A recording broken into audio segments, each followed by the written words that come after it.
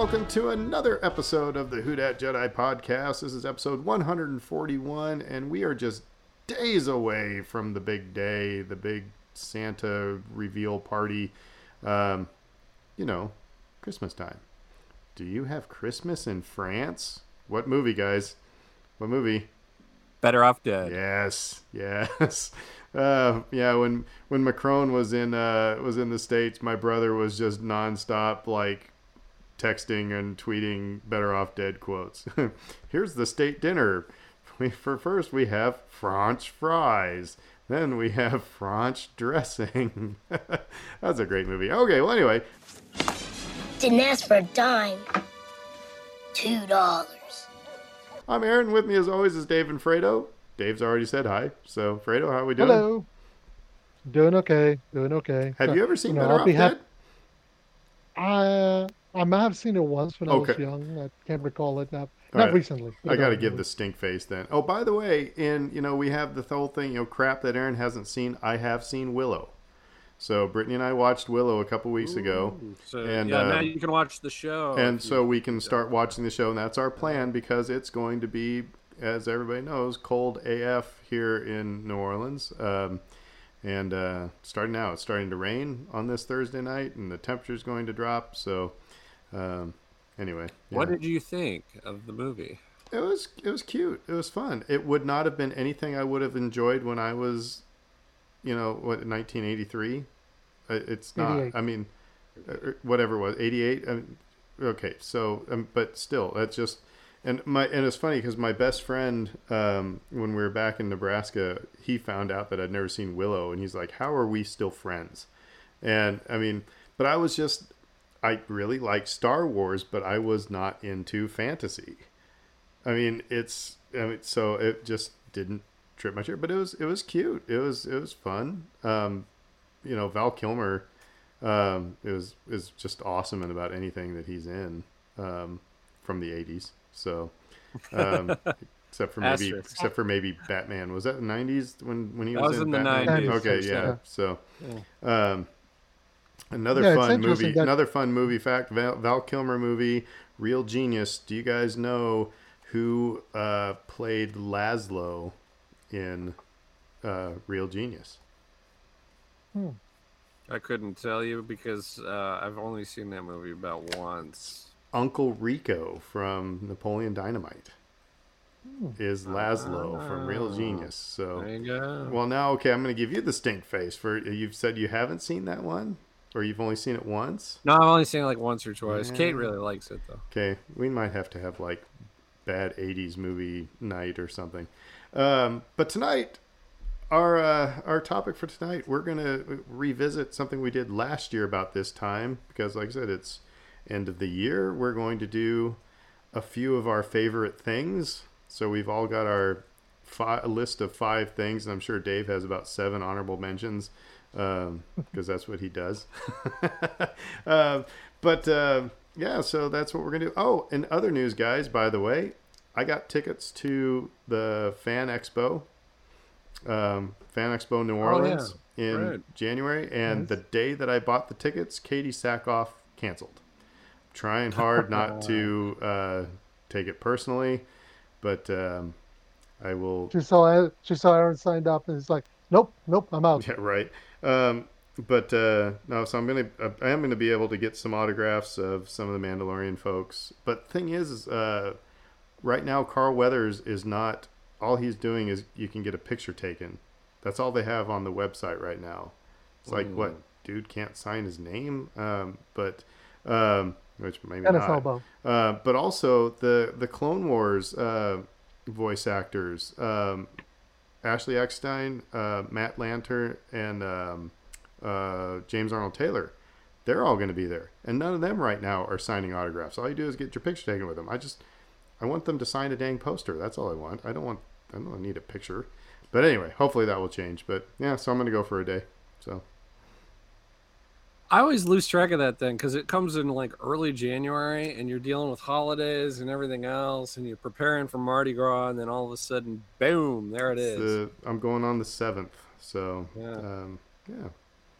But well, maybe we can have you report back or do a live remote for us or something.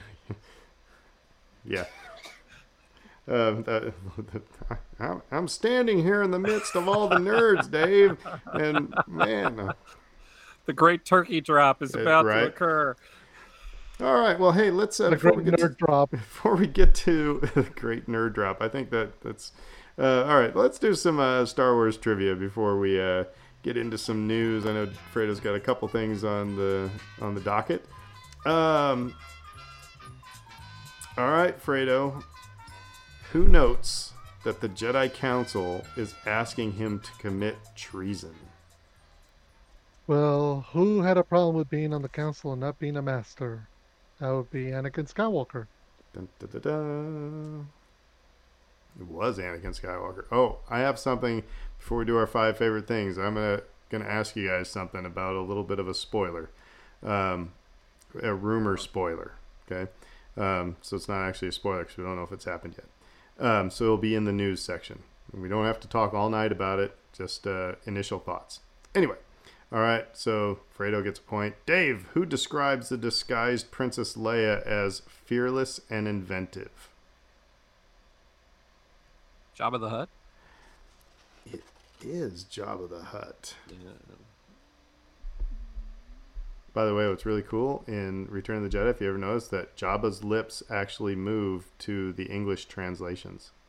So they made the rhythm of the Huttese match the rhythm of the English language. It's kind of cool because somebody was on set speaking the lines. Anyway, all right. For me, what city earns Obi-Wan's remark, "You will never find a more wretched hive of scum and villainy"? Oh, man. That'd be Mos Eisley. That's a Christmas gift. That is a Christmas gift. Mos Eisley. All right. All right. So, Fredo, over to you for some news. So just a couple of bits of news. The first one's I think we kind of known about this, but the rumor, this might be, or let's go put it on the rumors because it came out today. So we knew from a few weeks back that Mary Elizabeth Winstead was going to be in the new Ahsoka show. So now it's been apparently reported that her role is going to be none other than Hera Syndulla. She's going to be behind the Stick of the Ghost and piloting it in the new series. So yeah, according to Bespin Bulletin, actress Mary Elizabeth Winstead, has been cast to play the live-action version of Hera Syndulla in Ahsoka.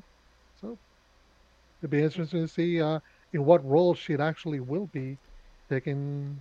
You know what would be interesting is like how we'll be able to handle more than one character who it's like, okay, so you bring back Ahsoka in The Mandalorian and it's just we just have to reconcile one new voice for this, that somebody's coming from animated to live action. But when you now are going to have Ahsoka and you're going to have Hera and you're going to have Sabine and you're going to have Ezra. Now, the only thing is I think what rumors are is that the guy who voiced Thrawn is going to be Thrawn. So that one will be okay with if that happens. But you know what I mean? It's like if you now throw in the whole Scooby Gang and everybody's a different voice, how much that will that affect the enjoyment factor? Yeah, you're talking about Lars Mikkelsen, by the way, who's the brother of Matt Mikkelsen. Anyway, you're right, though. I think for my personal enjoyment, Ahsoka's voice threw me slightly. I didn't have any problem with the performance in general, other than just the voice doesn't quite match. It's like going to see the Eagles, and the only member from the original group that they have is Don Henley, and it's like, okay. Yeah, they're playing the tunes, but it's so anyway. Yeah, it'll just be interesting. There's something to that, and I don't think that you should marry yourself to one person, one voice actor, because they just happen to be the person that first played the character. Correct. But there are certain characters that fans will grow attached to. And And and you here's the can't th- get around that. and here's the thing is that it's not like it was just one movie. It's like you got 4 seasons of 19 episodes or whatever it was. Maybe about 14 episodes or something like that. So there's a lot of stuff. That Vanessa Marshall's voice is Hera. That's one for me. Absolutely. That's one that will, if the voice isn't similar, it's we're gonna going to be able to give bit. Ezra a pass because he's going to be old, older. So he's not going to be the emo teen kid anymore. It'll just be interesting. And I'm not going to just sit there, with my arms folded and say, now win me over. But it is going to be something to have to just kind of clear the head. So I guess my other question is, because we saw this character at the tail end of Rebels, is we imagine that Hera's son, Jason Syndulla, her son with, what's his name now? Kanan, is going to be a part of it. But, he would be, what, 6, 7 about this time period if it's happening post when we saw Ahsoka in Mandalorian. So it'll be interesting. I'm still kind of surprised that it makes sense that they're bringing in Sabine because he's going to be a lot older than 6 or 7 because it was pre. They flash forward with that part when they showed the son. It was. But I guess the last time. So it might be the last time we saw Kanan was when he died, a good couple years before Battle of Yavin. Right, and I guess that's kind of my point is that maybe about 10, maybe. He died. When we saw a little flash forward at the end where we see her piloting the Ghost with him, he's a young child, probably about 6 or 7. So I don't know if that's happening concurrently to this. The other question is, and this is what it's kind of making me think is, Ahsoka being with Sabine, looking for Thrawn and Ezra makes sense because we saw that at the end of Rebels. We knew that that's what they set up to do. I didn't quite expect that Hera would be a part of this. Part of me just thought that Hera would be part of the New Republic. So it makes me wonder kind of where they're going to go with this story or what exactly they've got planned for the show. Because Ahsoka, I thought Ahsoka's show would be about Ahsoka. It's another thing. Now you're bringing in a child that's possibly Force sensitive. Okay, another child who's Force sensitive in front of Ahsoka. So since we're talking about, this right now, the Ahsoka show. Here's what the article I saw and the tweet from Making Star Wars. The rumor they're hearing is Ahsoka and Anakin battling on Mustafar. She uses the world between worlds to confront Anakin. So, what their article was, now it's all speculation. This is all rumors and stuff like that. We do know that Hayden Christensen is going to be in the Ahsoka show. So, how would you feel if maybe she goes back prior to the Obi-Wan Anakin duel? Obviously, it would have to be prior to. And they have, I don't know. We talked about this with World Between Worlds, that this could get kind of a little messy. But they also did say that Dave Filoni would not do anything to screw with George Lucas's movies. Edict. Yeah. I think on the face of it, it sounds a little fan fiction-y, and it also sounds like something that would be out of character for Ahsoka. She's essentially picking a fight with him. Like, I'm gonna go track him down. I can't get revenge on him because he's dead. But what if she's hoping to go and save him? You go and you get, Isn't he saved at this point? He found Jesus. He found his son. The whole thing, right? At the very end. So me personally, before we get Fredo's thoughts on me personally, if in the Ahsoka show, I want to see Anakin as a Force ghost, and that's it. That's what I want. this makes me nervous. But making Star Wars has a pretty good batting record. Right. So anyway, Fredo, what do you think? And you Yeah. know, I mean, Filoni introduced this in Rebels for a reason. Well, but as you said it, no, it was an excellent way to have the cliffhanger at the end of season 2 of Rebels, and then explaining why Ahsoka's still around. Like, I could understand that at that point. Uh, I'm not gonna say I'm gonna struggle with going back and, because it seems like Dave Filoni's comfortable with using the tools in the stories that he's telling. So that's Clone Wars, Rebels, Mandalorian, Book of Boba Fett, now Ahsoka, to continue that shared experience together. He's cognizant of not trying to go back and mess with stuff that happened in the movies. And Vader did appear in both Clone Wars as well as Rebels. No, telling of Clone Wars, he appeared in Rebels multiple times, and he's been a character has been involved. So I could see kind of how there's a way to sneak it around. My one concern, and this is the other reason why I brought up the discussion about, Hera, her son, everything, is how much of Ahsoka's story is just going to be Rebel season 5? Yeah, Because if you're running back to go, oh, but we want to touch back. It's one thing to say, I want to touch back on this one cool thing that we kind of had in Rebels. We hadn't seen live action to put it in. Cool.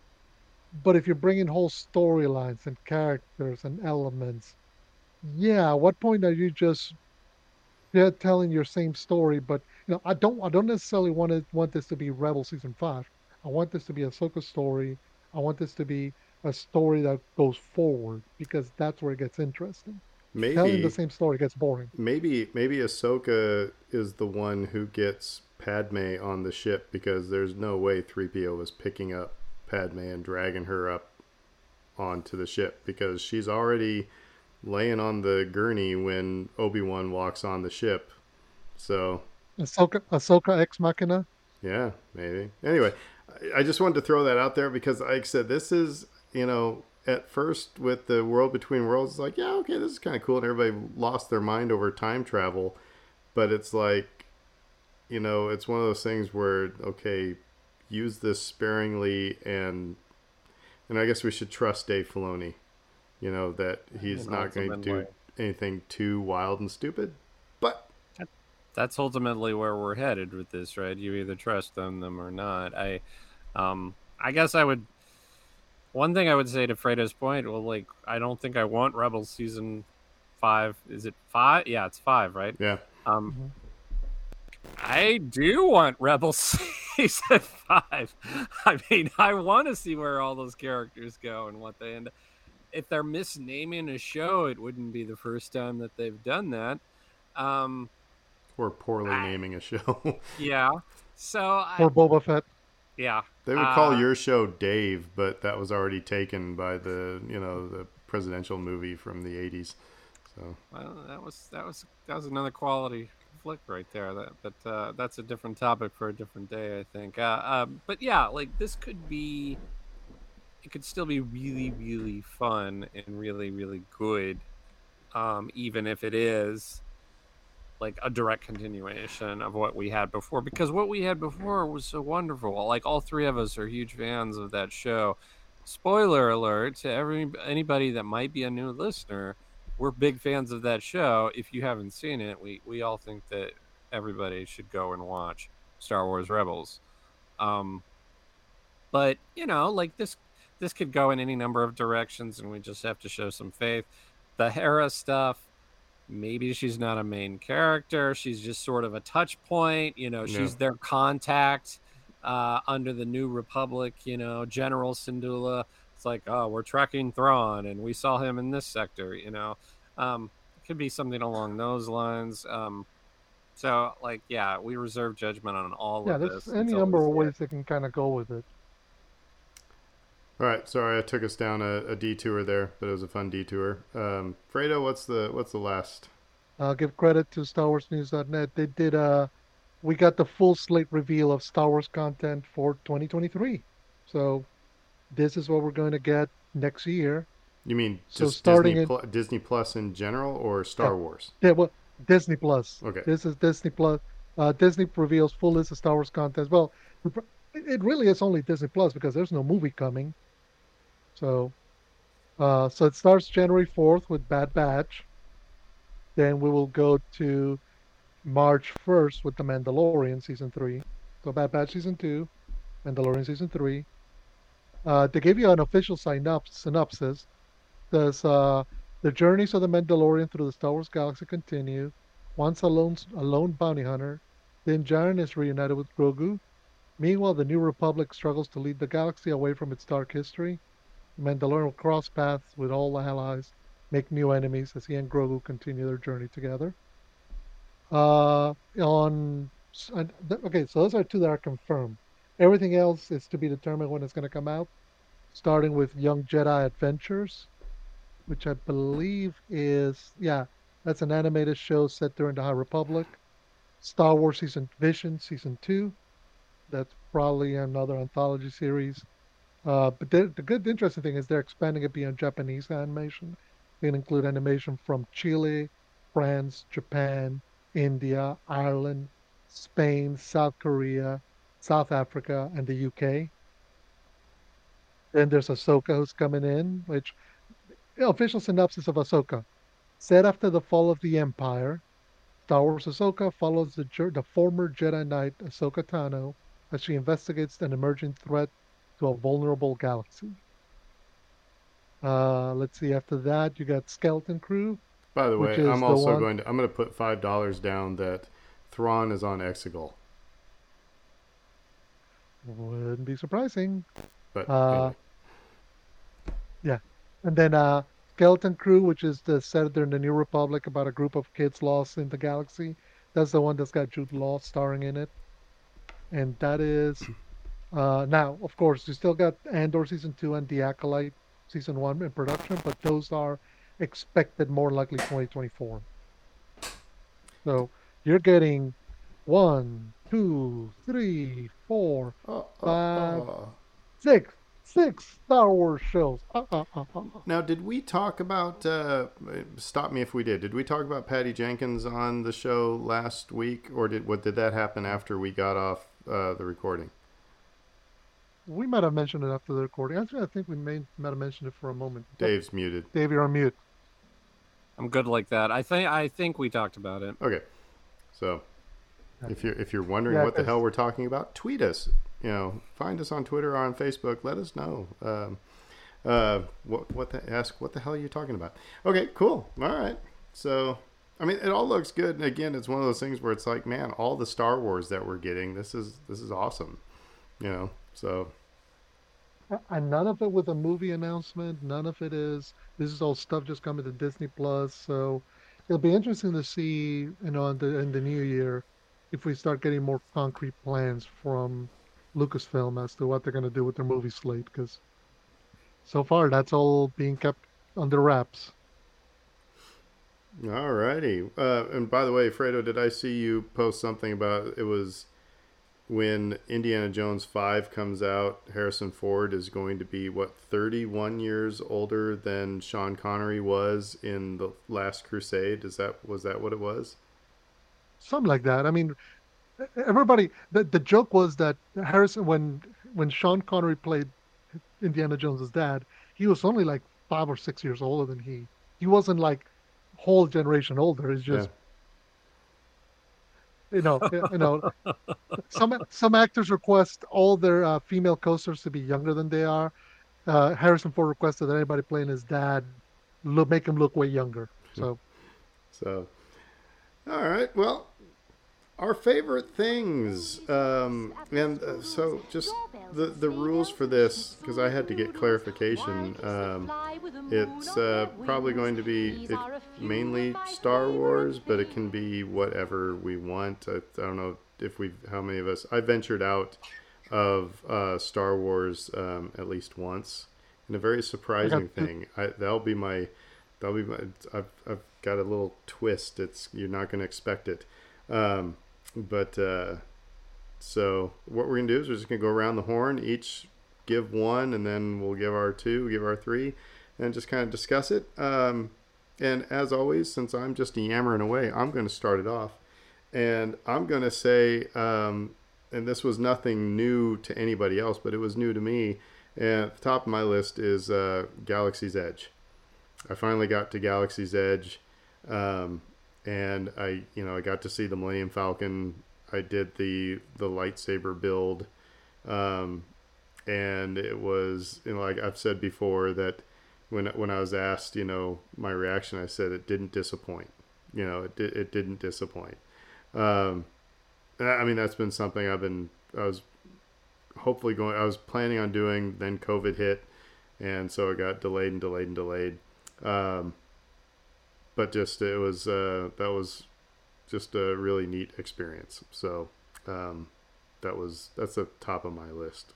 Well, the blue milk is better than the green milk, right? I mean, it's actually I can't. We got one of each, and we share. I think I like the green milk more and Britt liked the blue milk more. I can't remember which one it was, but anyway, neither one is loaded with alcohol. I'll tell you that. Yeah, I got I think Kate was reading off the ingredient list for those the other day to me, and I was like, hey, yeah, that sounds about right. Red dye number 5, blue dye 27, hot. Yeah, no, that's a really fun experience. I'm glad you got to go and do the lightsaber build, and because like that's a fun little experience, and and that's why I think that Star Wars Prison is going to become just another experience at Galaxy's Edge. It's not gonna be the murder mystery theater, because that's what they're doing so well with Galaxy's Edge right now is the experience. But my worry is that because I did, if you remember, I did 2 lightsabers because the one I wanted to purchase, the Legacy one, they didn't have. So I was like, oh, I'll build another one, and it was not as great the second time around. So, that's my worry, is that those things are going to become stale, and it's not going to be, nobody's going to go build a lightsaber unless they have another kid, to go build a lightsaber, or, it's because it loses some of its oomph the second time around. You could always borrow a child. Yeah. Somebody will lend me your children. I must return to Galaxy. I have no problem going in and building my own lightsaber. It's just like what I'm saying is that it's like, been there, done that. So anyway, That's my number 1. Dave, what's yours? So I always like to at least do at least one video game on this list. After last year, I did the same thing. And I have to acknowledge Breath of the Wild up front because it took over 100 hours of my life away from me, and it was probably my actual favorite game of the year. And I think it's a game everybody should play. But I also think pretty much everyone already knows this, unless you've been living under a rock for the last 5 years. So, Metroid Dread is the game for me that I really want to advocate for, because it's still, even right now, kind of under the radar for people. I think it's the highest selling Metroid game of all time, but that's like 3 million or so, as opposed to 30 million that you see like the A-list series under Nintendo typically sell for. And so it's not the kind of thing that has really sort of taken off in a mainstream way that some of these other series have still. And so I wanted to make a pitch for it on that basis. And if you're uninitiated, Metroid is basically you're running around in an exploratory platformer. You're running around, but you don't know where you're going, and there are these aliens trying to kill you. So it's like Alien. It's like my dreams. Yeah, it's like Alien, but like a 2D platformer. Okay, so this is the basis behind what it is. The basic premise is survival horror, and you don't really know where you're going, and you're kind of wandering around, and there are these aliens trying to kill you. And then the lore gets more and more complicated as you go along, kind of like Alien. The 3 big reasons that I would recommend this particular entry, and this is on the Switch. It came out last fall, I think last October. Firstly, the game is true to what matters most in Metroid, which is that exact thing: survival horror, getting spooked, trying to survive, and trying to figure out where to frick you're supposed to go at any given moment. You're powering yourself up as you go along.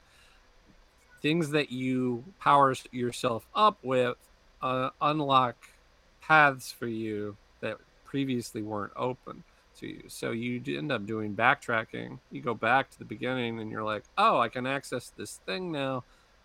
And then the whole game opens up for you, right? So this is very true to that spirit of what Metroid was from the very beginning. And it does a good job of that. 2, it introduces these characters called Emmys, which are these robots that are basically unbeatable, and they can track you through sections of the game. You enter a certain section of the game, and you know the way that it's marked there's this killer robot that's going to chase you through this zone, and you can't do anything about it. All you have to do is run. And you can hide, you can do a couple of other things, but you cannot defeat this robot. And so the name becomes super apt. Metroid Dread. You get to a section of the game and you're like, oh gosh, this robot's going to chase me now and I'm going to die. This is terrible. And so like that they graft onto the original game, and it's really, really fun. But then like finally it also is the smoothest controlling game I've maybe ever played in my entire life. Like when you are telling your character what to do on the screen, it's responsive as all get out. It feels perfect. I mean, for lack of a better term, perfect. Smooth as a baby's butt. It's exactly the way that you would want the game to control. So like that's it. Those are the 3 things. It's very Metroid-y.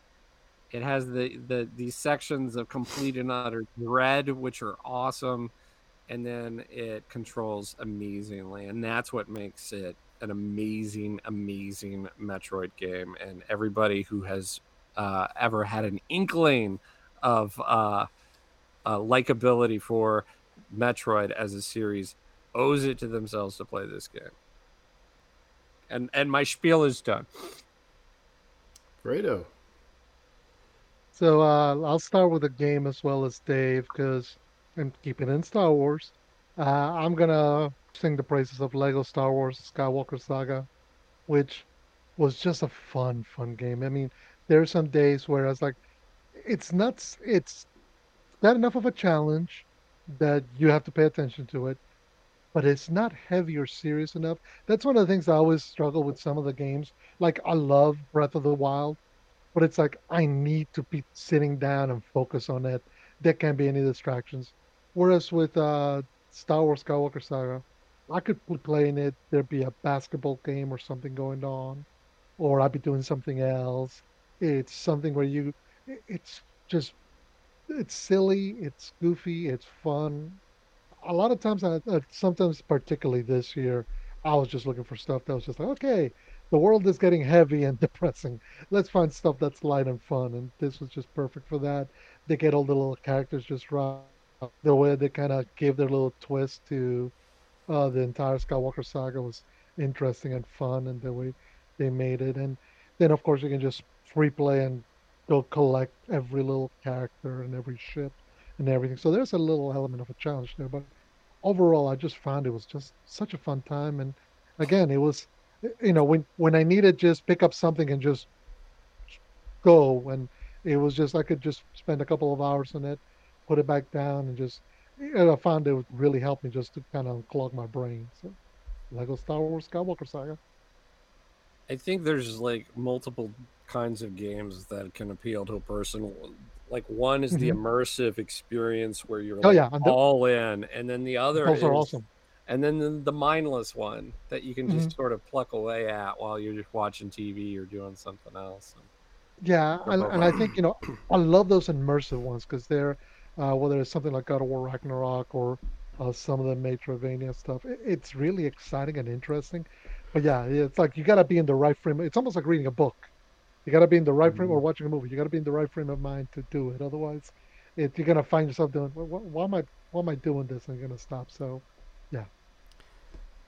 So I'm gonna go really easy, really softball on this next one, and that's just the I'm just gonna put Disney Plus. I'll talk specifically about one or two in my list later, but just in general, the fact that we got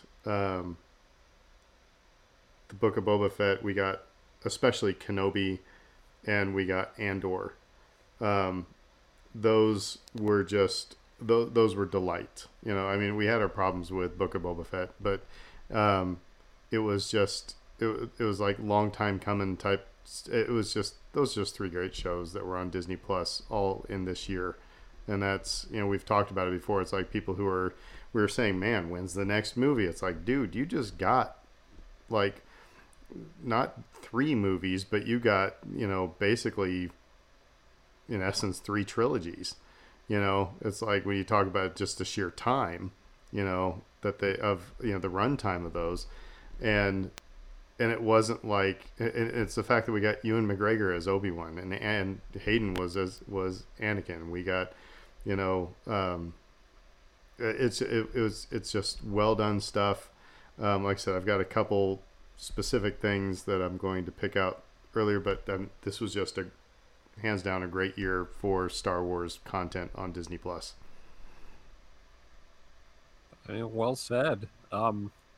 I I nearly went with Andor, but I thought that would be kind of an obvious pick. Well, here's Um, the funny thing is that Andor was on my list, and then I was trying to remember the name of something else I was going to call out, and so I opened up Disney Plus just now. I was like, oh yeah, that came out. Oh yeah, that came out. Oh, okay, well I'm just changing mine to just Disney Plus. So that was, I mean, Star Wars on Disney Plus.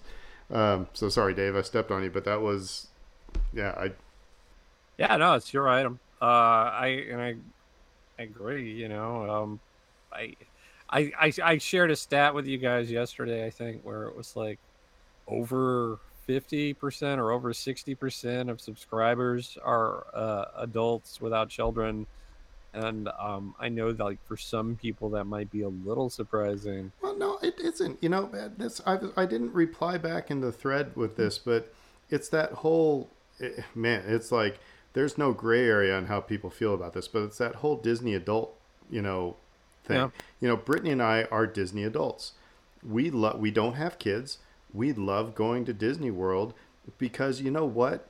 Yeah, it makes me forget that I'm going to be 50 in February. You know, it's like when you go to Disney World, it is just like it is total escapism. It is total just like it reminds you of, you know, things when you were a kid and brings back memories. Now, the Disney adults who are D holes are the ones who like will push kids out of the way or demand their stuff over, you know, everybody. So I get that, but you know, we all grew up with these Disney movies, and if you don't, I mean, I like them, you know, and I want the Disney, and I like Star Wars, but it's like, you know, I don't understand, you know, so no, I am not surprised by that at all. Um, I also so think the point being that these shows have a lot of appeal to people that aren't just children. It's like somebody might be listening to this and think Disney Plus, isn't that just for kids? And it's like, well, no, well, and just not at all.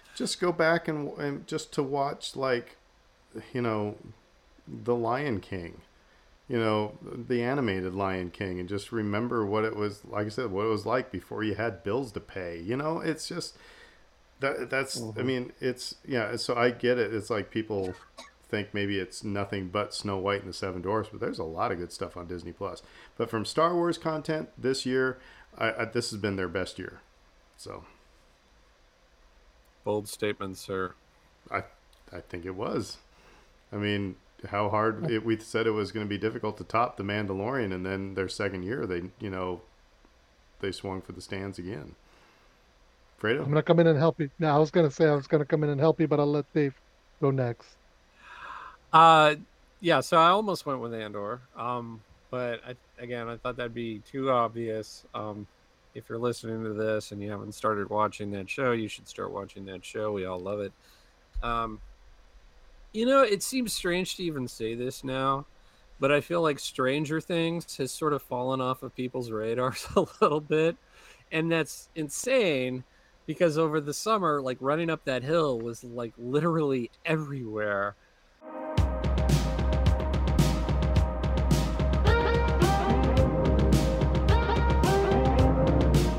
But Can I give a confession real quick? okay.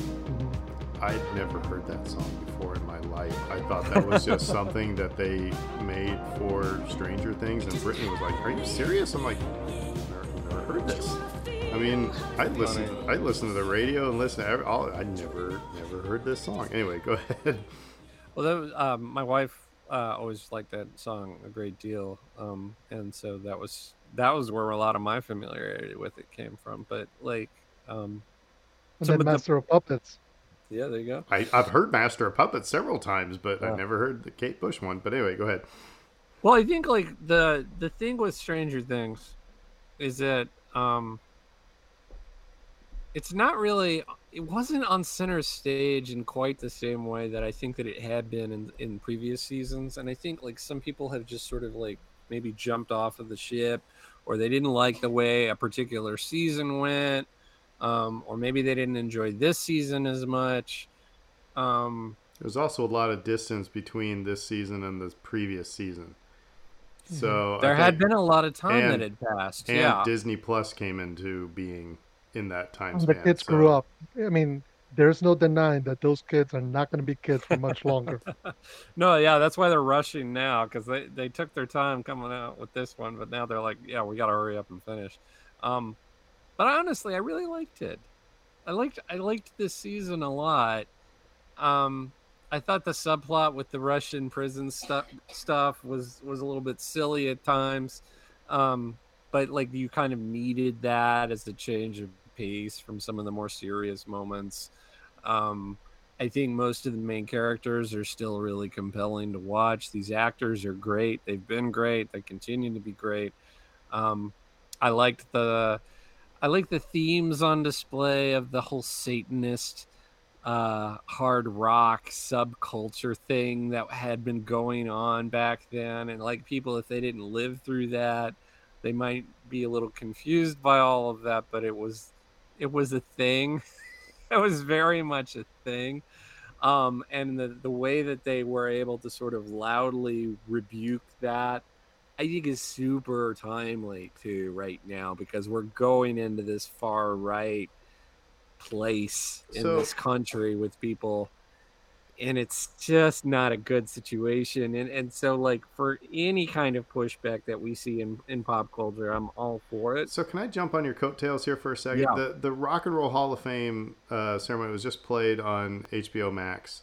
It was, and Judas Priest was inducted, and so when they went up and gave their each one of them gave their acceptance, the lead singer comes up, and the first thing he says is, "I'm the gay one," and applause just went, it just erupted, and then he started saying exactly what you were talking about. It said people on the outside looking at the heavy metal scene in the 80s, they saw us as like evil, and they thought we were scary. They looked scary, and said, yeah, we probably look scary. But he said there's not a community that is more open to, it doesn't matter what your sexual preference is, what your creed, what your creed or lack of creed, or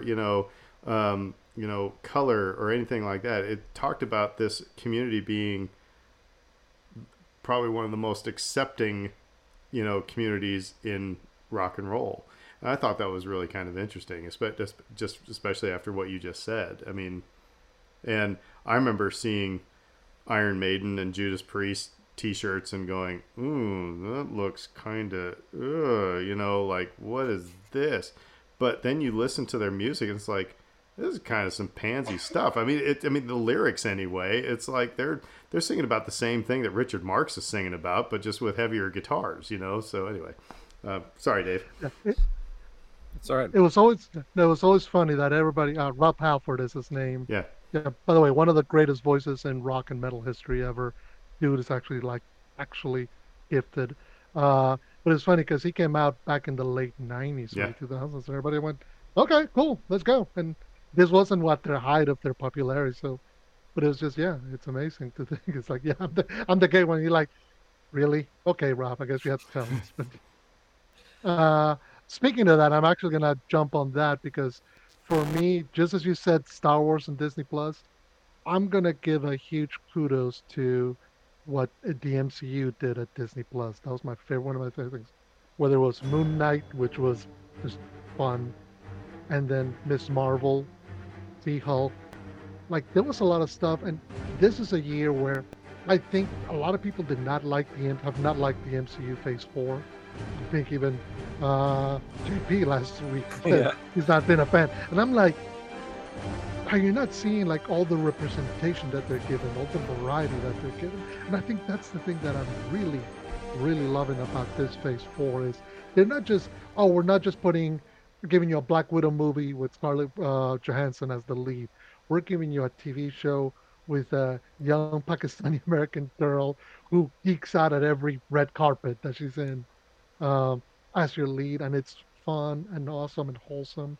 We're giving you a She-Hulk that's silly and fun. We're giving you a Moon Knight that's all over the place, and I just think they did tremendously this year. And one of the things that I've come to realize, and with Phase 4 of the MCU, is they had to go with where they're going because they're now tackling systems.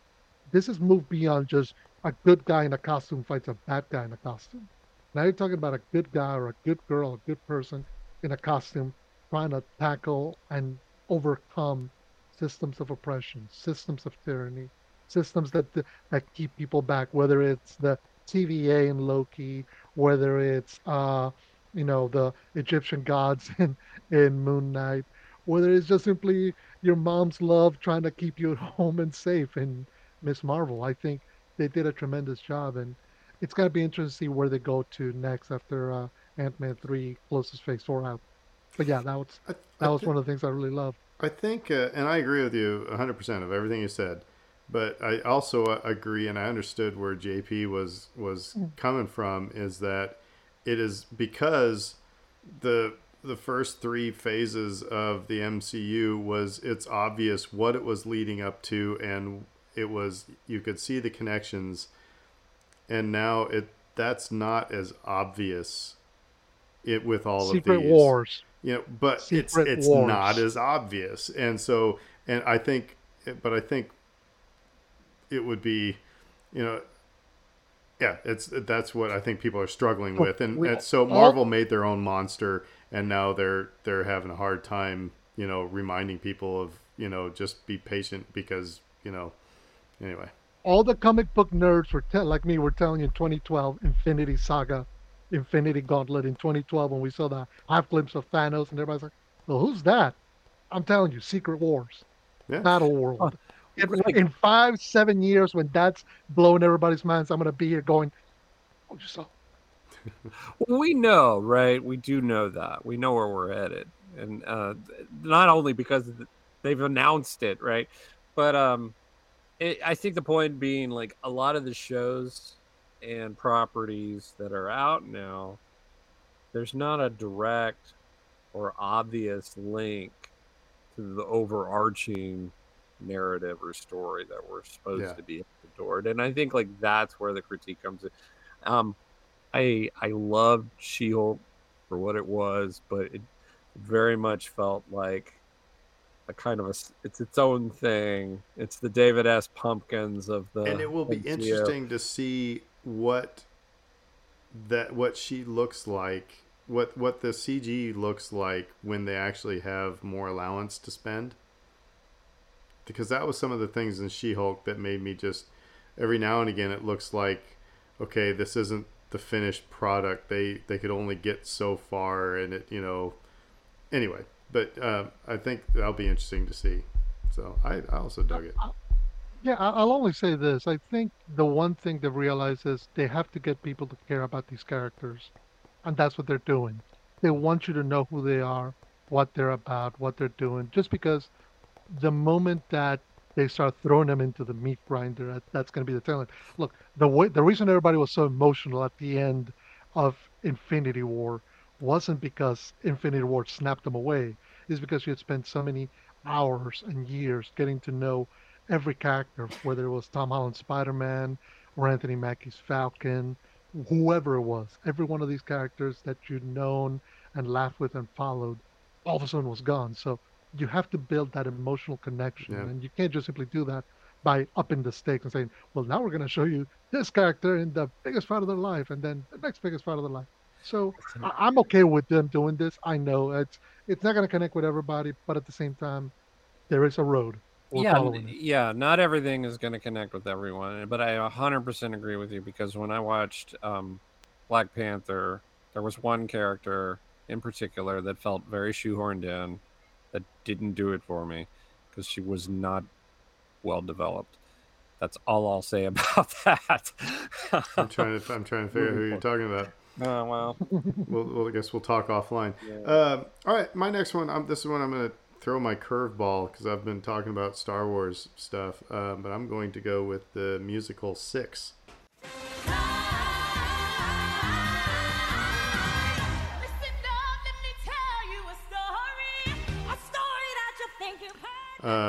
So Britt and I just saw this a couple weeks ago, and one of our we have season tickets to the Sanger, so we see the traveling Broadway shows, and it's usually there's some classics, like I think Fiddler on the Roof is coming up.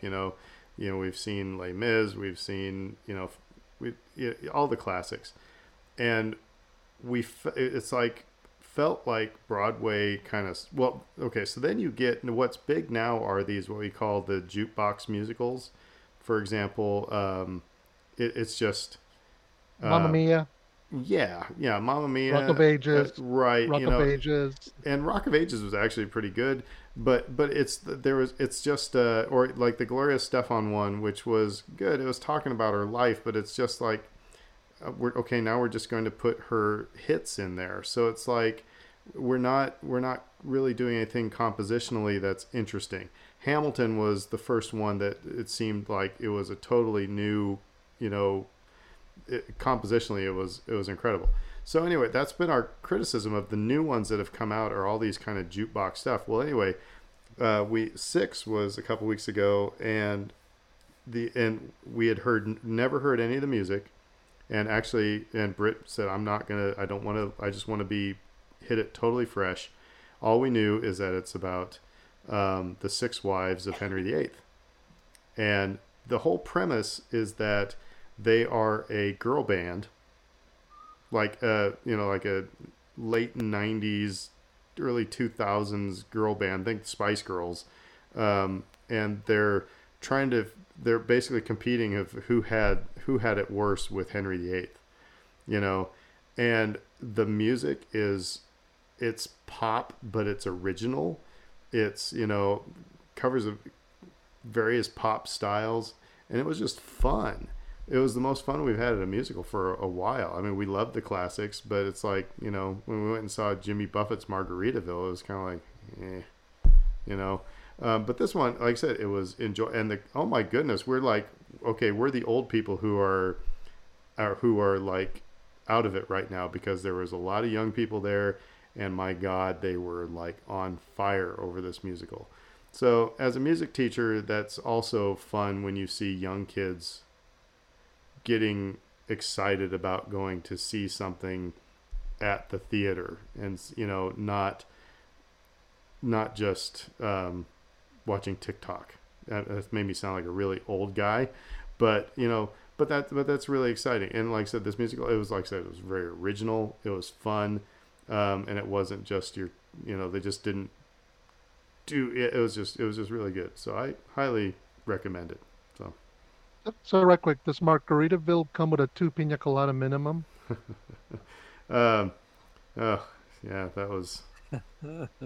It was like one of those things where you have to, like, 5 minutes in, you go, okay, this is what we're in for. All right, just again, you have to lower the expectations bar, and just I'm listening to Jimmy Buffett music, and it's just it's McDonald's cheeseburger time. You know what I mean? Yeah, we're not getting Phantom of the Opera, folks. But that's the problem, is that it seems like creativity is becoming less and less. It's like, okay, so I mean, the three of us could sit there and grab our CDs off the shelf, and we could design a musical and not write one piece of music. Right.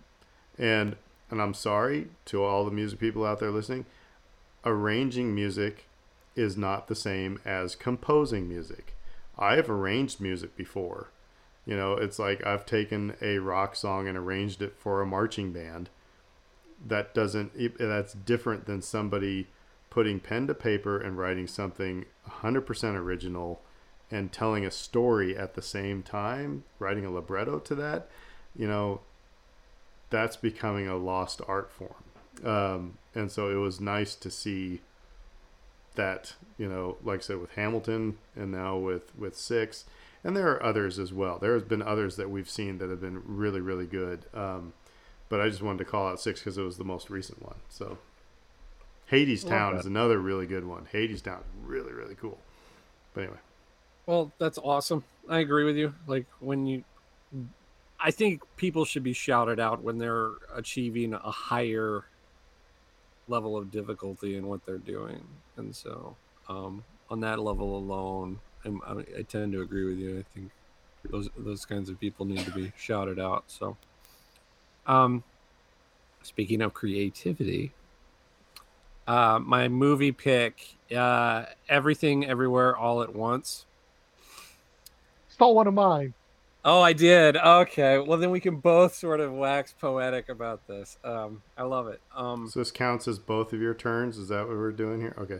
I don't know. I've already got alternates lined up too. So, Go for it. Go, Dave. Go. Yeah. My standard caveat with all recommendations is this: not everyone is going to enjoy this particular thing, but everyone should try it on for size to decide if they would like this. I lost my crap laughing at this movie. Again, like, humor is subjective. Certain people are going to find certain things funny and other things not. But I lost it watching this movie on multiple times. And, like, where you're hurting from laughing, and your face hurts from laughing, like that level of laughing. So I don't want to spoil the movie. Aaron, have you seen this? I haven't seen it. Nope. Okay. All right. I don't want to portray it as some genius level. It's not the funniest movie since Animal House. Right. And I don't want to build up expectations too high. Funniest movie since Animal House. But it's also not a movie that's just strictly goofy, which I've seen some pushback from some critics. Like, their end of year lists are coming out, like movies of the year, and people are listing this movie, and other critics are like, no, it's too dumb. It's not highbrow enough, right? But I think this movie really sort of breaks across genres in a lot of ways. It's not easily definable because you can't just say it's a screwball comedy and say that that's what it is. It is not that. Give the inside cover synopsis. Well, again, I don't want to spoil too much about what goes on with it. Like I said, just the elevator pitch.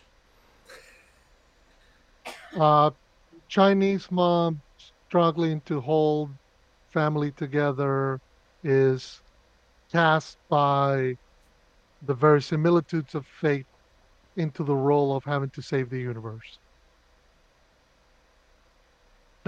That's the shortest elevator pitch I can give you without spoiling anything. Right on. And yeah, Dave's 100% right. It's what I find interesting. I mean, it's funny without being a comedy.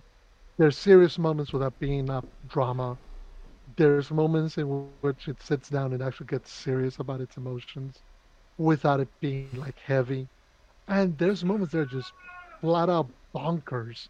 Just there's action. There's a few moments where you're just gonna go, "Oh my God, are you really kidding me? We're doing this," and they are. And the two highlights for me, I mean, obviously Michelle Yeoh is the star. She nails it. She's gonna get an Academy Award nomination. If she doesn't, burn the Oscars to the ground. Because it's epic. And she throws herself out in such a way that's just awesome. But I also got to highlight Ke-Huy Quan, who, aka Short Round, who finally made his comeback after years and years of, I mean, walking away from Hollywood for a decade because he's like, there's no roles here for me, and they finally got a role that allowed him to be silly, goofy, suave, fun. It was just the two of them have such great dynamic. Yeah, Aaron. If you see it for no other reason, you got to see it for the return of Short Round, because again, like Fredo said, he's been out of acting for so long. Okie dokie, Dr. Jones. And he's incredible in this movie. Mm-hmm. Like heartfelt performance, right? You end up really feeling for his character. Mm-hmm. But I guess like if I had to like sum it up, right? Like why should you see this movie, regardless of what the plot is and the stars, etc. It's unique.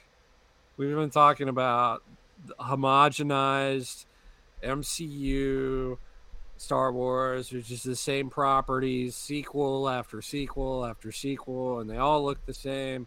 And like there's some legitimacy to those sorts of criticisms in the entertainment industry right now. And this is an opportunity to sort of like throw your middle finger up in the air at all of that and say, I'm going to support something that is unique and interesting. Cool. Yeah. So I don't know, Fredo, you have anything else to add? No. Realistically, that's pretty much it. It's a great movie. It's for me, it was one of the few times where I felt compelled to go to a movie theater this year, and I was so glad that I did. It was just really a really creative and inventive, fun movie. Again, it's not breaking the bank. It's not doing, you don't expect to go in there and get something wildly outlandish and different. Once you know kind of the conceits of where the trappings are, you kind of know where stuff is going. But between the message and the way that it gets there, it's just a fun ride, and I enjoyed everything. And it's it's unique enough that it makes you go, I want to, you're not going to see anything like it for the rest of the year. So yeah, recommend it. So my number 4, I'm taking us back to Star Wars, was seeing Ahsoka and Luke and R2-D2 all in the same place, all at the same time. That was just, I mean, it had no business being in the Book of Boba Fett, but that was a moment that was just, I mean, I just was, it's such a great moment in the Star Wars storytelling to see, knowing, you always wondered, did Ahsoka know about Luke? Did Luke know about Ahsoka? And to see them having a moment and talking about, even just in generalities about Anakin.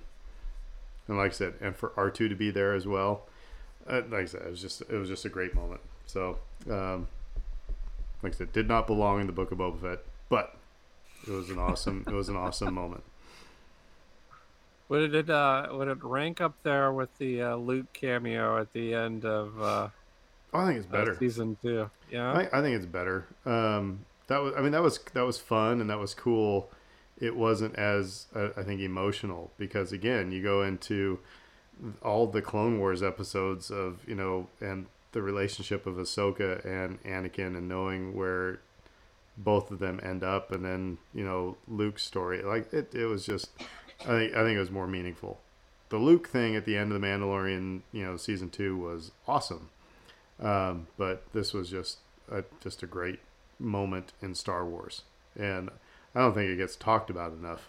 But and I hope there's not more, kind of hope that it's just kind of left there. You know, I don't want to see a bunch of Luke in the Ahsoka show. Just knowing that they had communication is like, that's kind of enough. You know, that's kind of enough. So I was anyway. just thinking of Beer Fest for some reason when like he burps and they're like, no, wait, let's bask in it. Let's just bask in that moment. Right? I'm going to let Fredo go ahead of me because I've already stolen one of his. I don't want to do that again. Sounds good. Sounds good. No, by the way, I love that moment. It was just perfectly. It was well done, and I always like that. I always like when you get those the streams cross and you get little moments like that. That's why when they happen naturally, they're perfect. When you manufacture them, they kind of feel weird. I'm gonna go away from Star Wars again, and I'm gonna mention. And I don't know if either of you saw this series, The Sandman on Netflix, which if you've never seen, okay, I recommend everybody see it because it's awesome. But The Sandman, I mean, if you've ever read the graphic novels, the comic books that it's based on, it's a volume, it's a 120 issue series. It's about the most creative. This one I will hype, Dave. This one I will go put in Sing Sing Scattershot because when you think about the comic book medium, graphic novels, it is as high art as the sucker gets. The comic book by Neil Gaiman, just the concepts, the ideas, the elements. I mean, it there's every reason to say this should not have worked, that series, as an adaptation as well as it did. I mean, casting, whether it was Dream, the storyline, that how he gets trapped, how he gets released, he gets his. There were whole episodes that were just stolen taken right from the graphic novel and put in to live action. And this was a graphic novel series that came out in the early to mid '90s, and 30 some odd years later, it is still having such a tremendous impact on anybody who reads it. I can't wait for season two. It's creative, it's fun, it's dark. This is not a kid show. This is the episode in the diner is not for kids. The episode where they go to the serial killer convention is not for kids, surprisingly enough. But I love that it's in the midst of all that, it's very much a human story, and I love that about it. I cannot wait for them to start telling some of those other fun stories in it. The next one I wanted to shout out was courtesy of my wife, who got me into this, and it's Neil Francis. And I have to explain briefly. I think there are a couple of different artists, musicians that came out recently with albums called Neil Francis. So there's a potential for confusion there. This guy spells his name Neal Francis. His album is called In Plain Sight. And you can listen to this thing beginning to end and just like dig on it. Take a look around. Tell me what you find. Problems that you have are the ones on your mind. And you can't stop the rain. It's got this 70s studio aesthetic to it, where you're listening to like a funky, almost Stevie Wonder-esque sort of influence vibe, and it just grooves and it just rocks and it's fun and it's like you're gonna pull into jazz and funk and blues and this kind of groovy, smooth sound that, with the plugged in keyboards, that sounds like that studio sound from that era. Like he's like really tapped into that and really sort of just recreated it. He's toured here a couple of times. He works with local musicians on the regular. He spent time here. I think he's coming back for Jazz Fest in a few months. So if anybody here locally is like, I'm curious about this now that you're talking about this guy, he's coming soon. You have time to check out his music and decide if it's for you or not. I do think a lot of people are sort of dabbling in funk nowadays. I don't know if that's like a popular sound for people. Um, and I think people could do just fine sticking with, your stalwarts like Stevie Wonder, etc.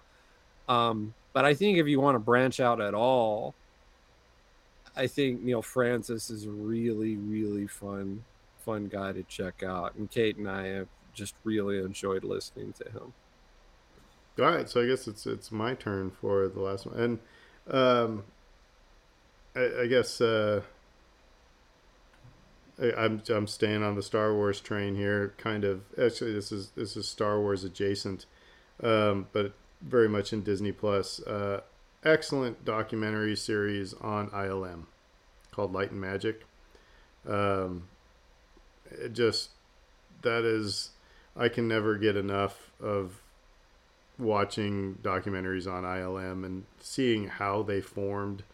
It starts from the very beginning, seeing what they're, how they evolved, and some of the, the most interesting type things was like, Phil Tippett was a huge model big stop motion guy with ILM.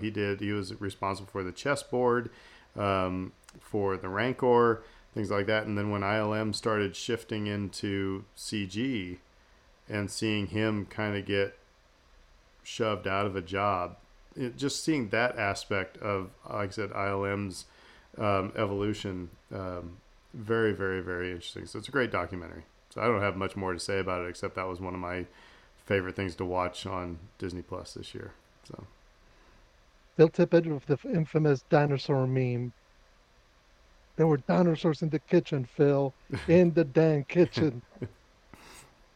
Because I think his credit in Jurassic Park is dinosaur expert or something like that. So your turn, Dave, or mine? You go ahead. Okay, so since you mentioned music, I'm gonna mention. So this entire year, I've been trying to listen to as much new music as possible. Even though mostly by being a metalhead, I've been sticking to that neck of the woods. And I think as of last count, I've listened to like 95 albums this year.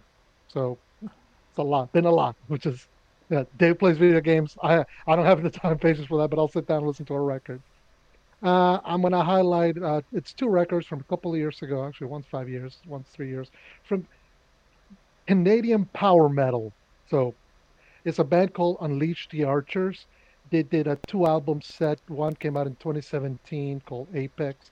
One came out in 2020 called Abyss. It's, imagine an MCU movie, but in album format.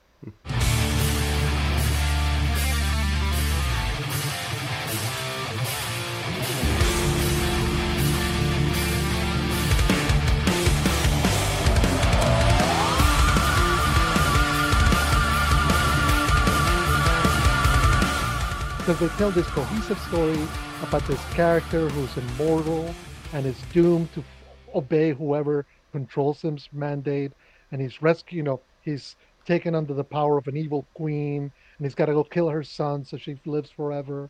So that's the first album. And then the second album's all about how he gets rescued by the grandson of the evil queen and's got to find a way to defeat her. And it's just epic solos, huge guitar riffs, monster hooks. And at the middle of it, their lead singer is this woman by the name of Brittany Hayes, who's a mezzo soprano. So she's hitting the high highs and the low lows. It's epic. And I mean, if you've ever, it's music to D&D by, it's music to, game by. It is yes, what you're picturing, because again, it's power metal. And I always recognize that it is the cheesiest of all the cheesy. I'm just saying, I think that's probably the first time anybody in the history of the world has ever said music to D&D by.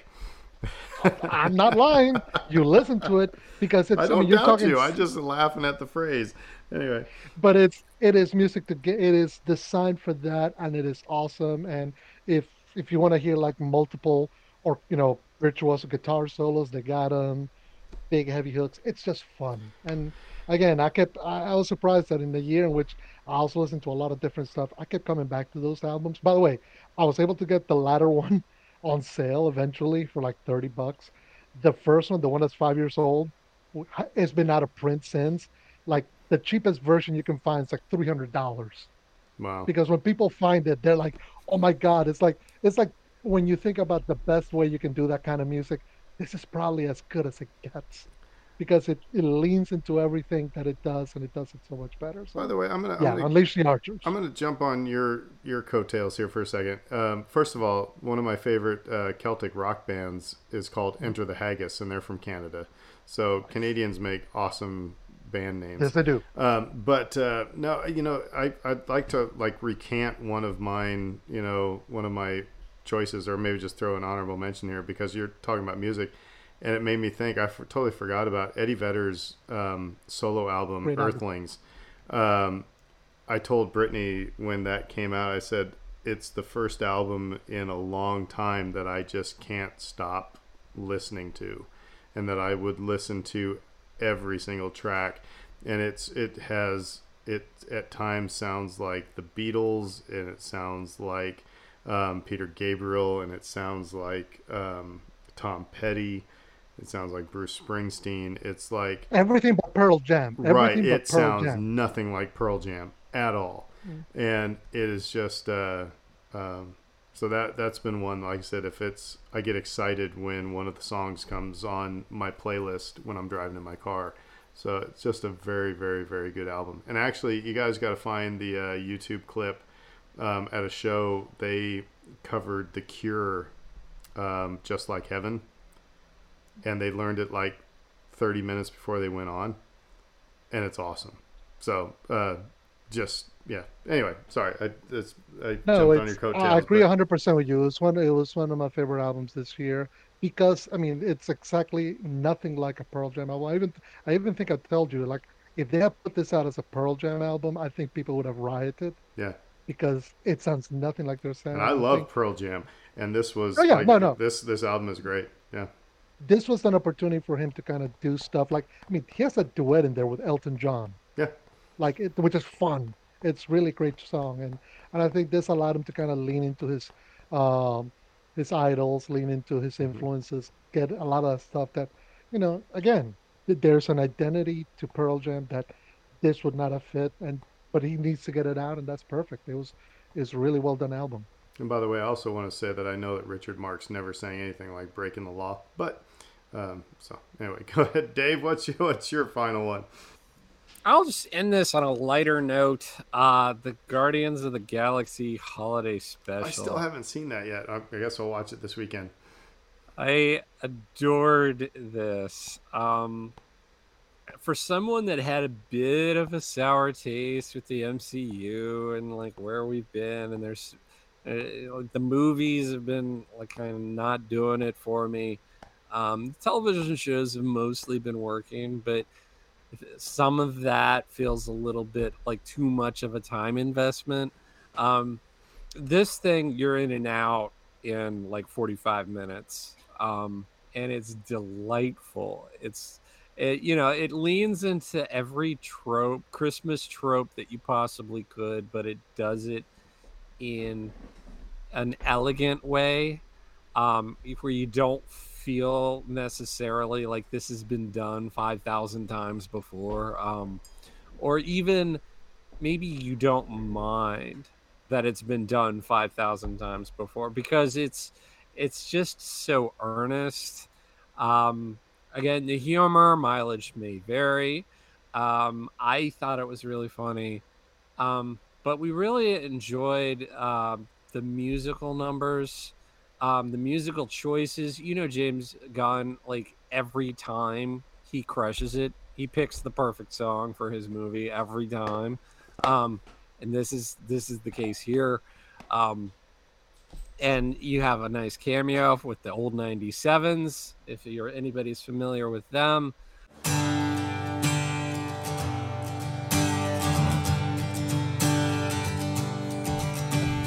When we are born, we are swaddled and snuggled, whispered to, fussed over, tickled and cuddled. When we grow up, things get muddled, and here it is Christmas time. and it's just like I said, just delightful, fun, lighthearted, kind, enjoyable, and like I didn't really realize that I wanted to see these characters again quite so much. I think like I'd seen the Thor sequel, I'd seen the Doctor Strange sequel, I'd seen the Winter Soldier television show, I'd seen these characters, and it'd been okay. And so I had a little bit of trepidation like coming into this, just because it's like, well, I guess, okay, we're going to see Star-Lord and everyone else. Okay, we'll see them. I didn't know that I needed them in my life again. And as it turns out, I did. And now I'm really excited for their movie. You know, God help me. They got... I'm going to fall into the trap again with a Marvel movie and probably go see this thing in the theater. But like I said, small time investment. Its heart is in the right place. Really enjoyable. I was surprised at how quickly it went. I really thought it was going to be like 90 minutes. No, it's under an hour, and it comes and does its fun stuff and gets out. And I really could have spent another 20, 25, 30 minutes with it. But I also think this is where they're being smart and going, we're going to leave you wanting more, because otherwise a lot of the jokes will get old and tired. But I also think they did a good job structuring the way they did, highlighting the Guardians the way they did, making it so it's not what what I was thinking it was going to be. Is Bradley Cooper the voice of Rocket? Yeah.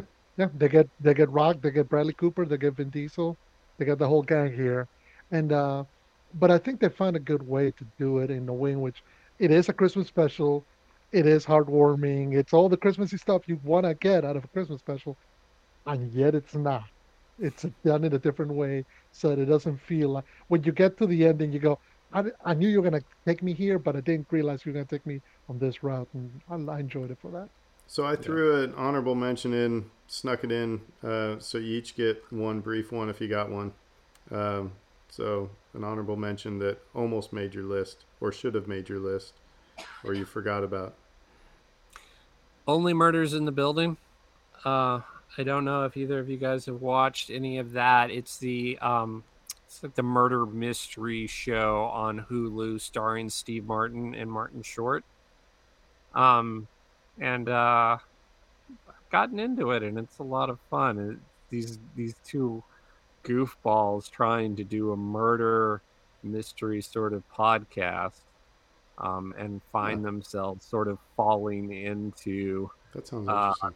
The murder a little bit deeper than they might have liked. And what's it called again? Only Murders in the Building. All right. And it's on Hulu, and it's a lot of fun. It's quite good. I like it a lot. Yeah, honorable mention. The one I'll highlight is if you haven't seen Prey, which is also on Hulu, you should. It's the Predator prequel done with the Predator ancestor taking on this Native American tribe, and it's awesome, and it's brutal, and it's fun, and it's really done well. I mean, in a year in which a lot of people are complaining about quote unquote woe, please don't vomit buckets up to the side if you heard that word. It found a way to tell its story and do it in a really ingenious way. Particularly when you're talking about a lot of these legacy franchises, it's very easy to just try to recycle, do the same thing over and over, kind of like you were talking about the pop culture theater plays, right. Aaron, where it's just easy to just grab the 10 hit singles, we'll put them into the show, we'll find a story around them. Whereas, and it's very easy to do that with sci-fi, horror, fantasy, just hit the tropes, hit the highlights, have the character say the line, and we move on. And I found out that they did this movie in a different way that was actually respectful of all things the Predator franchise, and it was done unique. It was a unique thing. So I don't know if there's going to be a sequel. Maybe there will be. Maybe there won't be.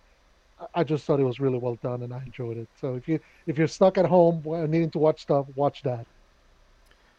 Well, hey, cool, everybody. Thanks for listening to our 5 favorite things. Let us know what yours have been through this year. You can hit us up on Twitter or on Facebook. But I want to wish everybody a Merry Christmas, Hanukkah, Kwanzaa. So whatever you are celebrating and whatever you are doing in this holiday season, hope that it is awesome and just awesome. And if you're in the New Orleans, well, actually, apparently anywhere in the United States, stay warm. But especially if you're in New Orleans, if it's icy, don't go driving. But if it's cold, if it's only, somebody asked me last night, they said, we're going to be able to drive in this, aren't we? I was like, what are you talking about? It's like, yeah, it's just cold. It's like, I don't know, you're not, if there's moisture, I said no, but, anyway, but like I said, stay warm, stay inside, watch some of these things that we told you about, listen to some of these things we told you about, and may God have mercy on the New Orleans Saints. And go Pels. I think the Pels are winning handily right now. They are. But if you're in Cleveland, go buy a Saints ticket for $5. So, right on. Well, everybody, until then, we will say who dat?